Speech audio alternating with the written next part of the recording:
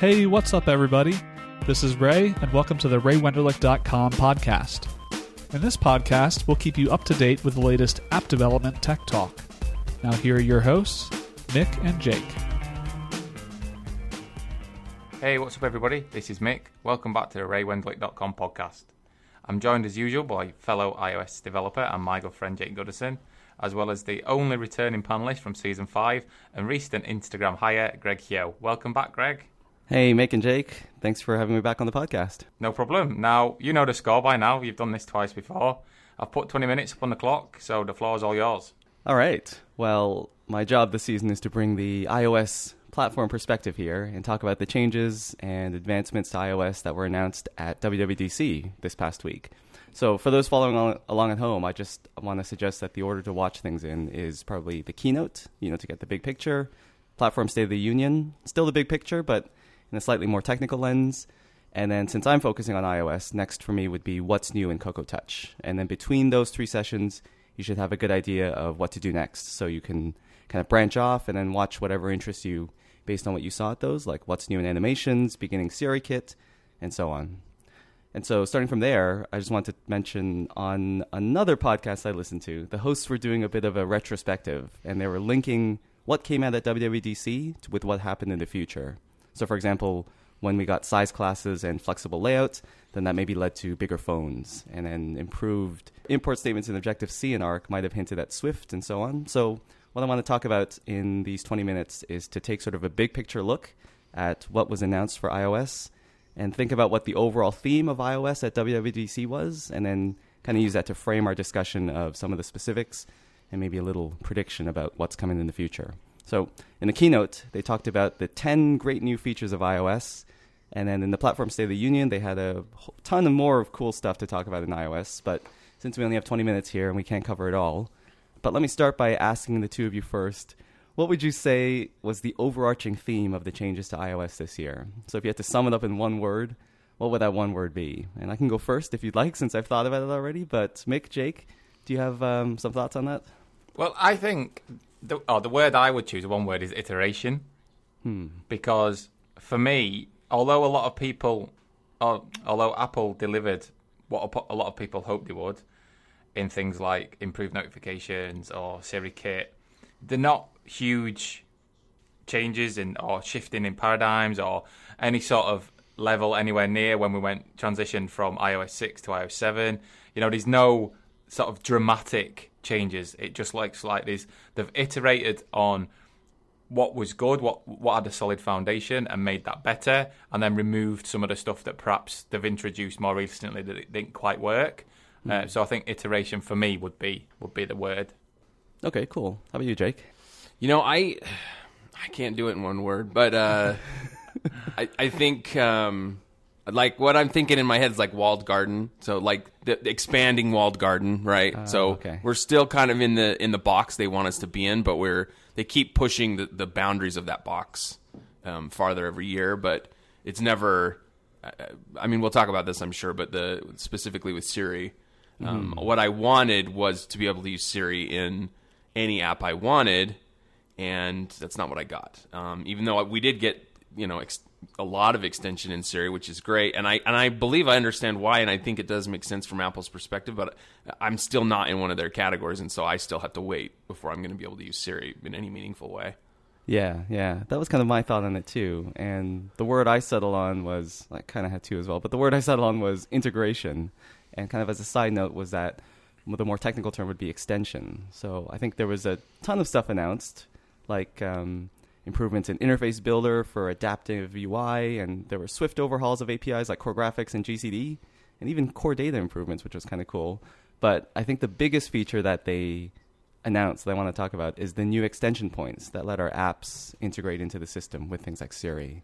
I think widgets are a good example, right? They seem to have dropped the name Today extensions, as they used to be called, and now widgets are on the lock screen, notification center, when you 3D touch your app icon, and so on. So Apple really wants our apps to, like you said, Jake, not just be in the wall, like in a sandbox, their own little walled garden, but they want them to be part of the operating system and to be more prominent in the lock screen and places like that. So I think building extensions as part of our apps was maybe less common before, some apps did have Today extensions. Some people had watchOS or WatchKit 1 extensions. But now it seems like almost a necessity to have a widget, possible Siri in there, maybe have a message app bundle and so on. So I think this whole integration of apps into the operating system is sort of a big thing. And so that's what I think is the biggest feature that was announced that I want to talk a little bit about. So why don't we just start with notifications, let's say, and having sort of a richer experience in notifications. And it's not just sort of some text and a couple of buttons anymore, but now you can have like a custom view in your notification. It's still non-interaction only, but if you have an alert pop up and say, hey, it's time for your meeting, if you have like a calendar app, you can also present a view with, let's say, a map to say where your meeting is, or with the faces of the other people you're meeting and so on. So I think having these richer notifications is really cool, and it's sort of another extension point to say, like early days in notifications, you could just get some text and say, here's the message payload, that's it. And then eventually they said you can add a couple of custom actions, and now it's like you can customize the view and have like a lot of space to render some stuff. So I think that's pretty cool in terms of notifications. Have you guys looked into that stuff at all? I haven't.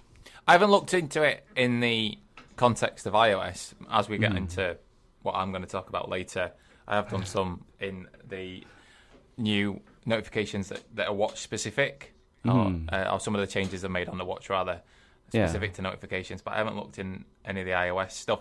Only what we've seen in the keynote. I did like what I seen in the keynote. A lot of this feels very familiar though. I spent last summer with Android, so I was running. We were working on a lot of books, obviously, last summer. Greg, you'll probably remember that. And very fondly, yes.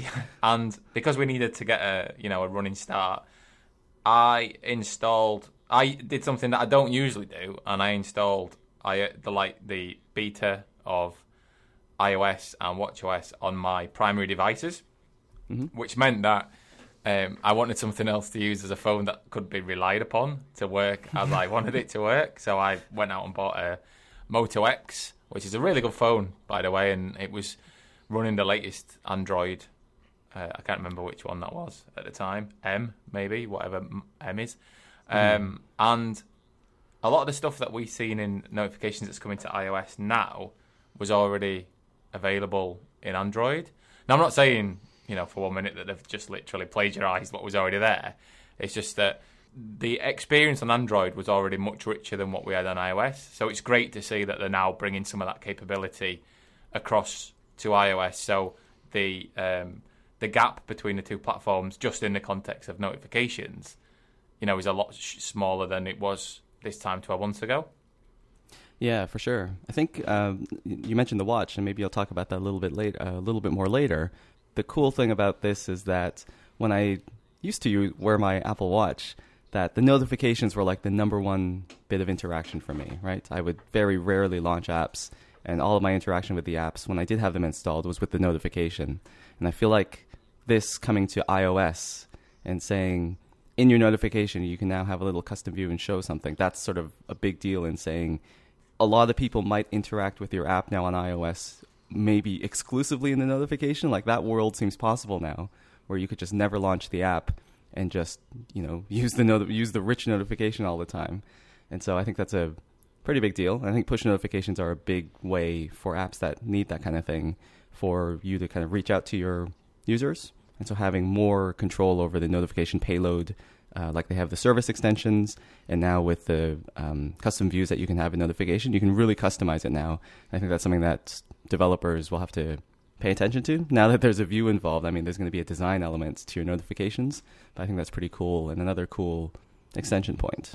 The other thing I wanted to talk about then, if we move on, was Siri, which I think Jake mentioned earlier, and I think it's a big addition. It's unfortunately doesn't cover all of the use cases. They have it down to 6.5, let's call it. So it's VoIP calling, messaging, sending and receiving payments, photo search, which seems very strange to have something specifically for searching photos, but there it is. Booking a ride, workouts, and then there's one extra one that people forget about, which is CarPlay only, and that's adjusting the climate and radio for your car.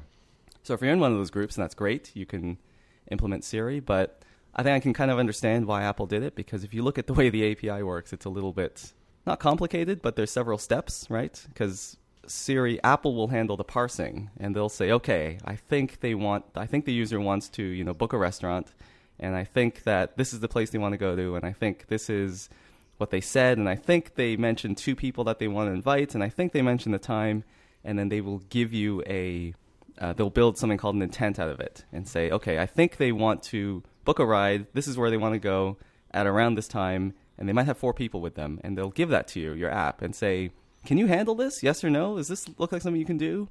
And then it's up to your app to sort of parse those bits of data and say either, yes, I can handle this, or you can also say sort of a maybe. You can say, yes, I can handle this, but I didn't quite get the location. Could you ask the user again, please? And I think that's where Siri will say, I didn't quite get that. Where did you want to go again? And then it'll ask a follow-up question to the user, and then they can specify, and Siri will come back. And then once you have said, yes, I can totally handle this, here's how I'm going to do it. So if you're a ride-sharing app, you would say, I'm going to call a car for this many people from this location to this location. And you tell Siri, this is what I want to do. And then Siri will go back to the user and say, okay, I will book a car from here to here, and so on and so on. And then the user still has to say yes. And then you have to confirm it, and then you go ahead and do it. So there's a couple of steps and back and forth in between. And as you imagine, you have to be very fast about it. I think in the docs, Apple's always like, please don't make a really complicated call to the network and take a long time because it'll, it's a bad experience for the user.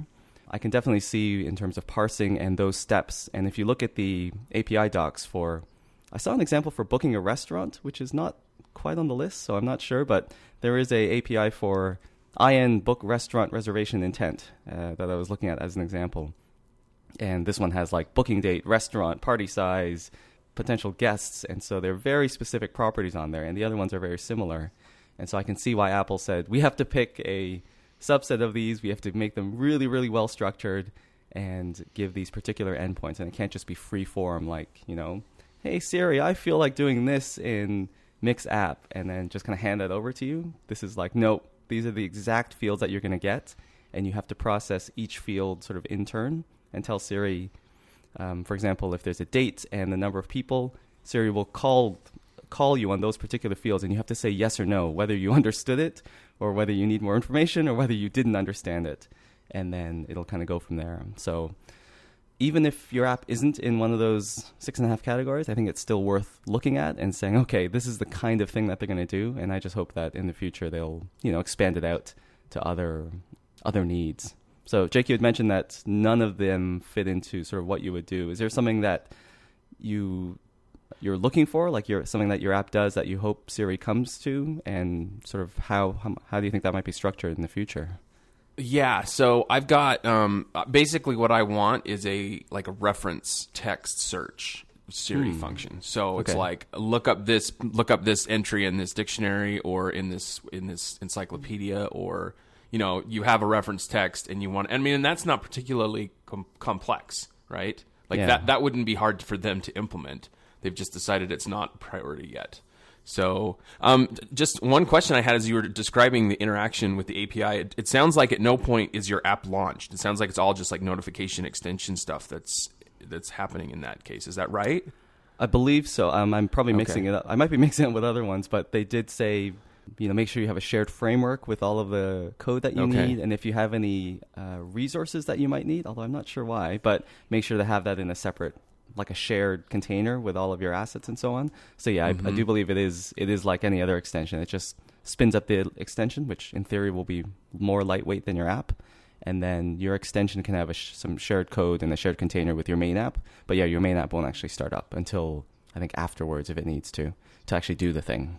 The other thing besides reference text that I really want is to be able to tell Overcast or whatever podcast player to play a podcast. Yeah, the same way you can ask for a music, right? You can ask for a piece of music to get played. I would love to be able to tell it to play a podcast. Yeah, now that they introduced Call Kit, and your VoIP calls and your video call apps can sort of act like first-class calling apps, then, that's part of Siri. But yeah, music playback, maybe it's because, I don't know, Apple's like, oh, we have our own music player. Nope, you don't need to use any other third-party ones. But yeah, simple play-pause controls would have been, I think, pretty easy. And I think I feel like we've talked about Siri API on this podcast maybe, or maybe I've heard it on other ones, and that seemed like a really easy one to do because there are set commands, right? Play, pause, next, previous, find this particular song and give a name, right? Yeah. So I mean did either of you guys listen to the talk show with John Gruber, the one he did with Greg Federighi and Phil Schiller this year? No, I didn't know that was out yet. I had checked a few days ago and I didn't see it yet. Yeah, so he specifically asked them about this issue with Siri and why is it boxed into these 6.5 domains, and Craig Federighi says like we want basically the thing is they want to have a very consistent experience in terms of quality. So every time you use Siri, it works at the same level, and that's why that's why it's not just open ended because you'd have some things that would do really well and other things that would completely fail on. And so we're just going to carve out these domains. And he clearly indicated there's lots more to come. This is just what we're starting with. And he was very open. Like, he was very open about why, and he was very open about that. So, I mean, all of our kind of conjecture about why it is this way is like he's confirmed it's exactly right. It's this idea that basically they're just cutting up these pieces one at a time and, doing all the intelligence of being able to take this kind of open-ended dialogue and turn it into a structured, just what you just said, Greg, a structured object. But the couple of things that you and I just mentioned, media playback, reference search, those should be easy. So hopefully those will be the next ones I get. I mean, that's what I want. So, obviously the number of possible domains is really large. And I'm sure there's stuff that I'm always going to be like, well, it'd be nice to be able to do Siri for this, and we'll never get it just because it's too small of a domain. But anyway. Yeah, mostly I just hope that we get these advancement and point releases, and we don't have to wait another year until iOS 11. But I guess we'll see. We'll see what they roll out as the months go on. Jake Berens did put a tweet out saying if there were any domains that people were particularly interested in to file a radar, and they would all be looked at. So perhaps that's good to know. Yeah, I'm going to do that. I'm going to do that for those two things I just mentioned. I really want now. Yeah, I really want that. Well, I mean. Obviously, you've sort of said there that, Craig explained why they've gone with these 6.5 domains. But you would have thought that, as you said then, some sort of textual search into document apps or, if they've done photo search, which is a weird one, as you rightly said, Greg. But, a lot of people, or a lot of apps create documents, and most of those documents are usually text-based. So you would think, and the functionality is already there because they gave us the ability to add our custom documents into Spotlight search last year. So you would think it would be a very small step, wouldn't you? Siri doesn't do the search, right? Like Siri doesn't search the index, right? No, it would handle it. I was going to say, because there were core spotlights and you can continue app searches within your app now, like once your app launches. And I was just thinking maybe that already works if you have your stuff indexed with spotlights. And then if you say, hey, Siri, find something, I should check on that. Then it would actually find that index. I don't know. That's maybe something to look up. If that doesn't work, it really should, because again, so easy, and it's like you say, it's already the index, the structured data is already there in Core Spotlight. Yeah, that's what I was going to say. Maybe this is already there as like a stealth feature. I'll have to look into that. All right. Well, I think that's Siri. Let me just, before my time runs out, just mention there are a whole lot of other extension points, like message apps, which again are a separate extension. Sticker packs, which are something else. Some improvements to custom keyboards if you wrote one of those, and things like the service extension to push notifications, which I briefly mentioned, and CallKit. So there's a whole lot of new extension points to your app. But I think one of the other overarching APIs or classes that you should look into is NS user activity, which if you did any watch stuff or handoff between Mac and the phone, then that's probably something you've looked at already. But there are a few new properties and things on NS user activity to just let the system know what's going on. So it's almost like a reverse extension point, sort of, where if the user's looking at a map, then you would say, hey, user activity, I happen to be looking at a map, and then iOS can use that to sort of inform other apps. Like if you go into the Maps app or something, it'll say, hey, you were just looking at this location, but in your own app. And so I think that's another kind of stealth extension point, whereas if you put NS user activity all over your app, then someday in the future, iOS might use that to, send signals to other apps. So that's another thing to look at. So I just want to wrap up by saying that I think there were a lot of UIKit improvements in iOS 10. Again, there's things like collection view performance boosts. We got a whole bunch of new color APIs and so on.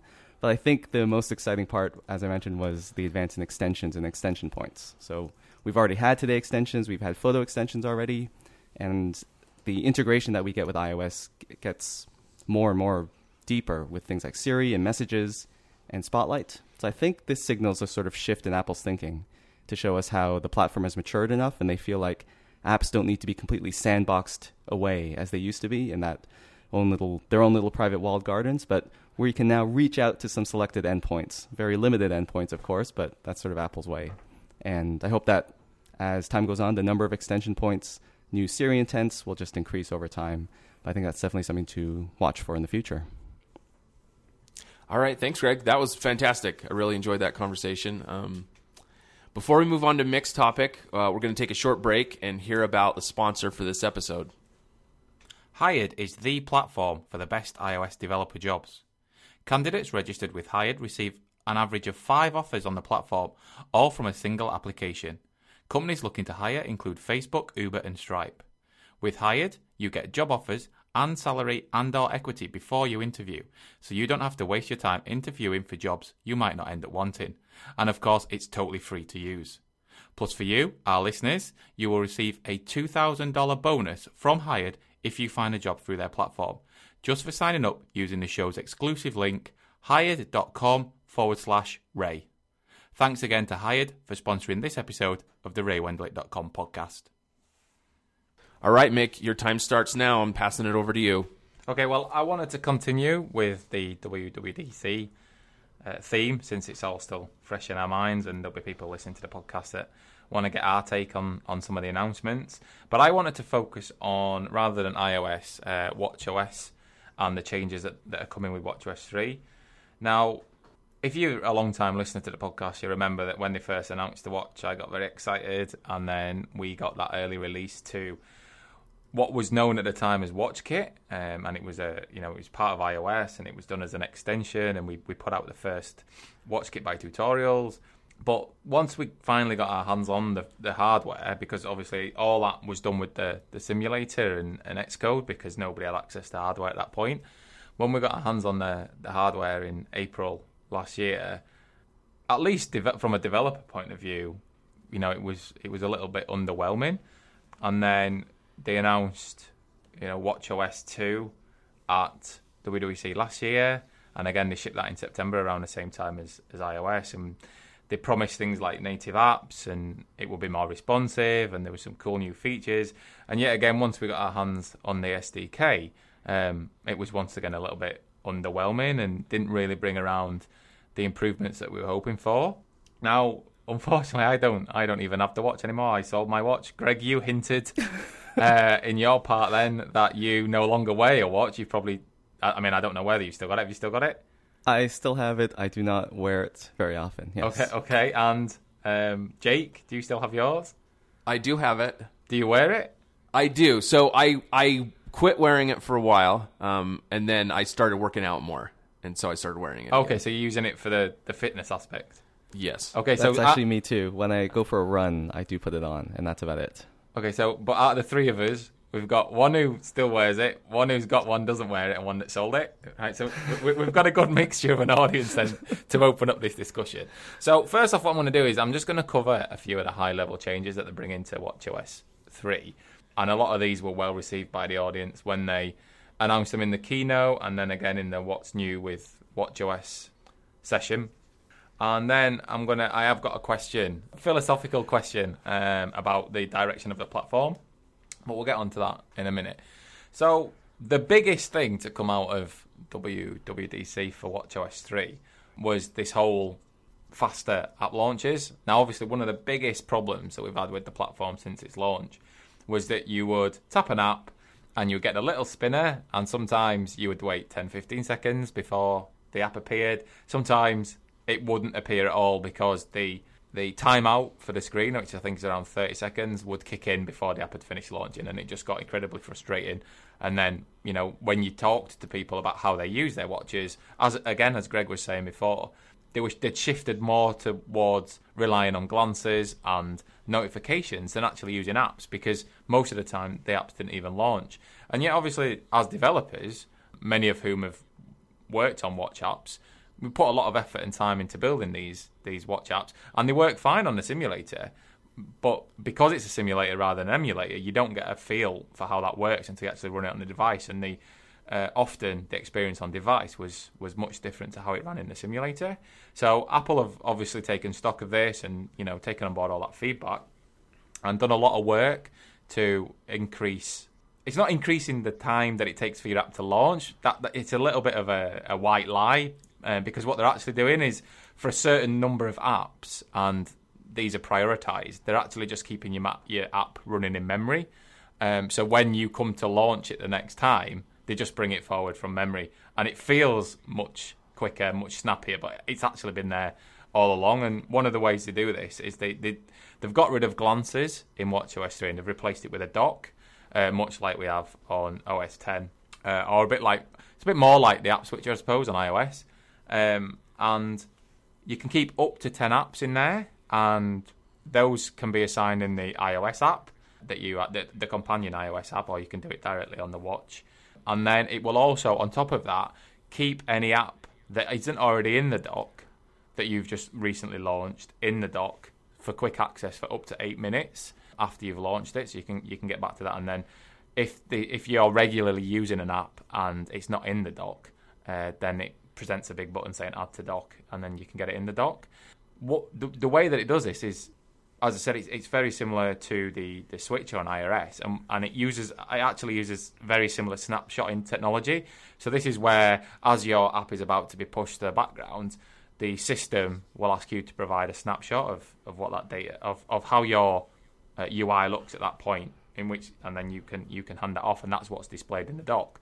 But one slightly different aspect of watchOS, you may be able to do this on iOS now, I'm not entirely sure, is that you can actually routinely and regularly update these snapshots. So every time somebody goes into the dock, your snapshot is always showing the most recent and up-to-date information for that particular view that you've decided to snapshot, which is a big advantage, because then there's no obvious visual difference between how your app appears in the dock and then how it appears once it's launched, and that transition should be seamless. And they're doing this through background tasks. So again, prior to watchOS 3, your app didn't run in the background. Once it had gone, it had gone. There was no way to wake up your app. You might remember we've talked about watch connectivity on the show before. You could wake the iOS app from the watch, but you couldn't do that going the other way. You can now do that. And then application refresh and snapshot refresh background tasks have been added. So you can actually, whilst your app is sort of living in memory, but it is still in the background, you can still have things happening to make sure that it's up to date. One of the other ways that they are deciding or prioritizing which apps to keep in memory is also by associating it with a complication. So if your app provides a complication and the user or the wearer of the watch has decided to put your complication on their watch face, then even if your app isn't in the dock or the wearer is assigned 10 other, sort of filled up all those positions in the dock, your app will still remain in memory, because the system decides, well, okay, if it's important enough that the wearer wants to put the complication on their watch face, then obviously we need to keep that in memory. And then one new aspect or one new interaction around complications is that when you tap on a complication, now it will actually bring that app forward, and again in a really sprightly and quick fashion, so the whole experience of using apps feels much better than it has done previously. So this has been the main theme that's come out of the watchOS 3 announcement. There's been a lot written about this so far. People sort of saying, believe the hype. These are the guys that have put the beta on their hardware already, which is really good. But I was just wondering if sort of the ship has sailed for the platform now. That was the sort of philosophical question I wanted to ask you, because we've had 2 almost failed attempts at this platform now, and the first time everybody had a lot of motivation to go in and deliver a really rich app, and sort of the SDK was really restrictive and the experience was terrible. And then some of those will have made another attempt last year when they announced watchOS 2 with, again, significant improvements over what we had previously, but again, they'd not perhaps taken it far enough. And again, developers were disillusioned, wearers were disillusioned, and I'm just wondering now it looks like they've actually got to a point where it will be a viable app platform rather than just a really good platform for quick notification access, where they're going to have difficulty re-attracting developers and re-engaging users. I think it might be a little slower than they'd like, but I think if it works the way it's advertised, which, as you say, so far people that have played with it, and I haven't, but so far people that have played with it says, yeah, it pretty much works the way they showed it in the keynote. I think if that's true, I think developers will come back, and I think users will come back. It just might be slower than it would have been had they not had a couple of years of disappointment. I mean, one thing that I've still got questions around about this whole quicker app launch is everything that I've read and everything that's been talked about so far has been all about sort of keeping an already launched app sprightly and, quick to return. So if you've got it in your dock, it's always in memory. If you've got a complication on your watch face, the corresponding app that's providing that complication is always in memory, which is great. But if I go back to the home screen and I launch an app that I don't have a complication on my watch face and isn't in the dock, how fast does that launch? Are we back to 10, 15, 30 seconds? Or, have they done some improvements around that? Because that's the one thing that none of this talks about. Right. And I'd be willing to bet that the answer is yes, because if it was faster, I'm guessing they would have said something about it. Yeah, it does seem like they've said, all right, so we can't speed everything up, so we got to do sort of the 80-20 rule, or maybe even more extreme than that, and say, what are the 20% of apps that are used a lot? Let's totally make that launch instantaneous. And then the other 80-90% of apps that people have installed and never use, well, we're going to get the old behavior. I mean, I sure hope that they sped that up a little bit, but I can't imagine they could have sped that up by that much to mention, which is a shame because they did kind of make fun of it during the, was it the keynote, the Platform State of the Union, where they made fun of how long it takes. And if people are still going to get that for some apps, I feel like they maybe shouldn't have poked fun at that too much. But I do feel like it's almost impossible to say every app is going to launch faster, even from a cold start. But I don't think people are going to launch more than 10 apps. I mean, they certainly don't now because they don't launch any third-party apps to start with. But I mean, people even on your iPhone. I mean, I would guess that the top 10 apps that you use on your iPhone constitutes, 90-95% of the time, maybe more than that, you spend on the phone.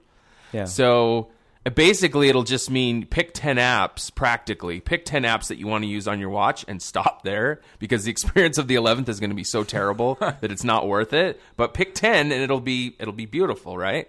Well, I think because those 10 will be really, really awesome, and those are the ones that you'll switch between all the time. So I think Apple does have some kind of analytics, and they know that, yes, people only use actually use maybe 3 apps on their phone, and they only use a couple of the glances, and so it's well within the number that they can keep in memory. I'm glad you just mentioned glances there, because glances are out. Glances are gone now. No more glances on watchOS 3. They were never very glance-like, though, to begin with, were they? If you sort of spoke to people, especially around watchOS 2, you sort of said it earlier, Greg, you relied, or you used your watch mainly for interacting with notifications because it's very good at that. Mm-hmm. The sort of next interaction beyond notifications was glances. A lot of people use glances.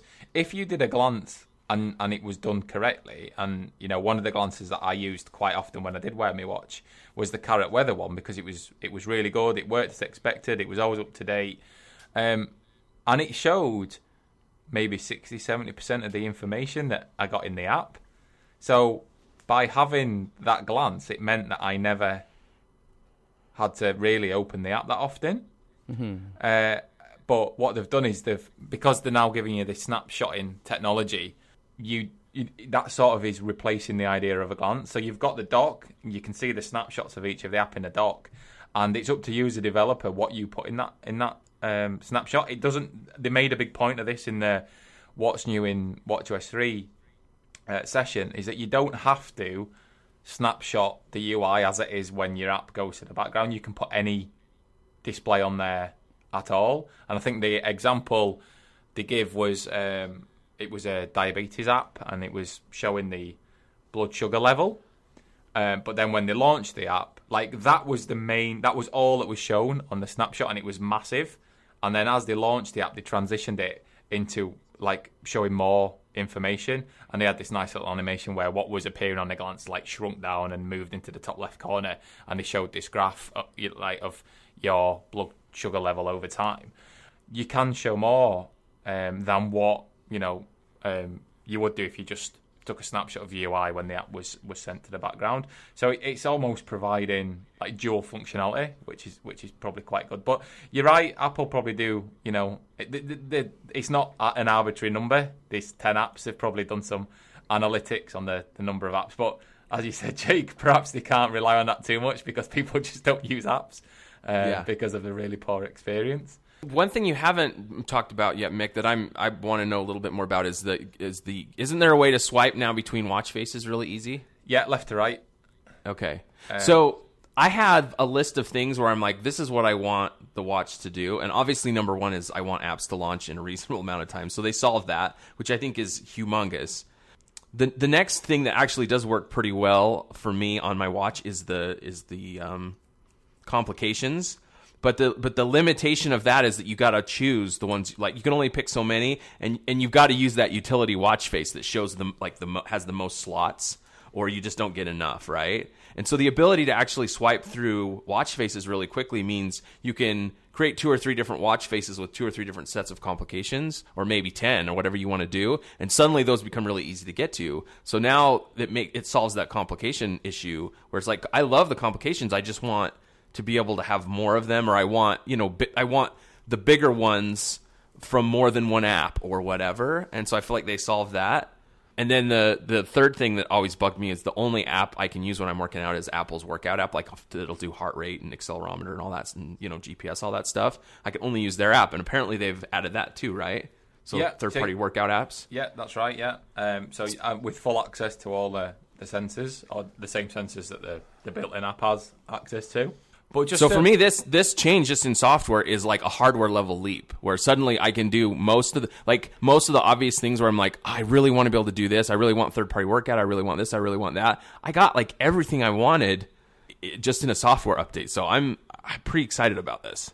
I mean, as a user, they did sort of allude to the fact that by having this easy watch face access, and by keeping any app that is displaying a complication in memory, is almost another way to get more than 10 apps. Because if you... So the example they gave was, you might have one watch face for the daytime, and it might show your calendar, so you've got your upcoming meetings, it might show the weather. But then sort of as you get in, as you leave work and you're on your way home, you swipe to your more casual watch face, which would perhaps show some personal information, or, information from non-work related apps. In which case, as soon as that watch face comes into view and those complications are there, the apps are loaded in the background. It's almost like different modes for your watch then, right? As you switch between day and night and weekend or whatever, or workout mode or something, right? Pretty much, yeah. So, and they did sort of say, that was not, they didn't quite make it like you were gaming the system, but it was one way to sort of have more apps available than what just using the 10 in the dock would give you, which I think was a really good way to get around that. They have added some new watch faces. I was a bit disappointed that they didn't give us the ability to add our own watch faces, but they did give us some more, including Minnie. So everybody that likes Mickey Mouse, we've now got Minnie Mouse. And they've also made some changes to some of the existing watch faces to allow for complications. So Jake, you were saying, you want more choice and being able to display more complications. Some of the faces that previously didn't display complications, like the photo one, now can display complications, so that's pretty cool. But I am conscious that we're running out of time now. I only got 20 minutes, so I just want to give some other stuff that I thought was really good that they were finally bringing to the platform. First off is WK Crown Sequencer and WK Crown Delegate. Now these two, one obviously is Delegate, as the name implies. The other is a class that will give you information about the digital crown, allow you to interact directly with the digital crown. So this is really good. The Crown Delegate will give you feedback as it's being interacted with, and the Crown Sequencer class will allow you to ask for information about the crown, like its current position, is it slowing down, is it speeding up, all that kind of stuff, which is really good. Another big change is the introduction of gesture recognizers. So we now have native gesture recognizer support, just like we do on iOS. And these include long press, pan, swipe, and tap. So before, the only times you could interact was hooking up an event for a button, that kind of stuff. But now you've got full control via gesture recognizers, which is great. Another big change was user notifications. So they've introduced a new framework called User Notifications Framework, and these allow you to create notifications that only ever reside on the watch, which is further creating this disconnect between the watch and the paired phone. In WatchKit, as it was known, or watchOS 1, the two only ever worked in tandem. You always needed your phone near you to sort of interact with your watch. Then in watchOS 2, they separated them a little. They gave you access to known Wi-Fi networks, so you could talk to the internet directly rather than having to go via a watch. So they were already starting to pull the two apart and sort of more. It would be looser coupled than it was prior. And again, they've increased this even further now, so that you can now create and schedule notifications on the watch itself, which will then still trigger even if you forget your phone and it's at home, or your watch isn't connected to a network or anything like that, which is really cool. So I guess I'll cut you off there, Mick. That was great. I'd love to hear about the watch. I'm super excited. Again, as a user, I'm super excited about all that stuff. We're going to wrap for this episode. Thanks again for joining us, Greg. It was great to have you back. Thanks again for the invitation. As always, if you have any feedback on the podcast or comments, please get in contact via podcast@raywenderlich.com. And don't forget to leave your reviews on iTunes. We got a handful of new reviews this week. Thank you so much for those. We hope you've enjoyed this episode. Thanks for listening, and we'll catch you all next time. And that's a wrap. Thanks again, everybody, for listening to the RayWenderlich.com podcast. We hope you enjoyed it, and don't forget to leave a rating on iTunes. See you next time.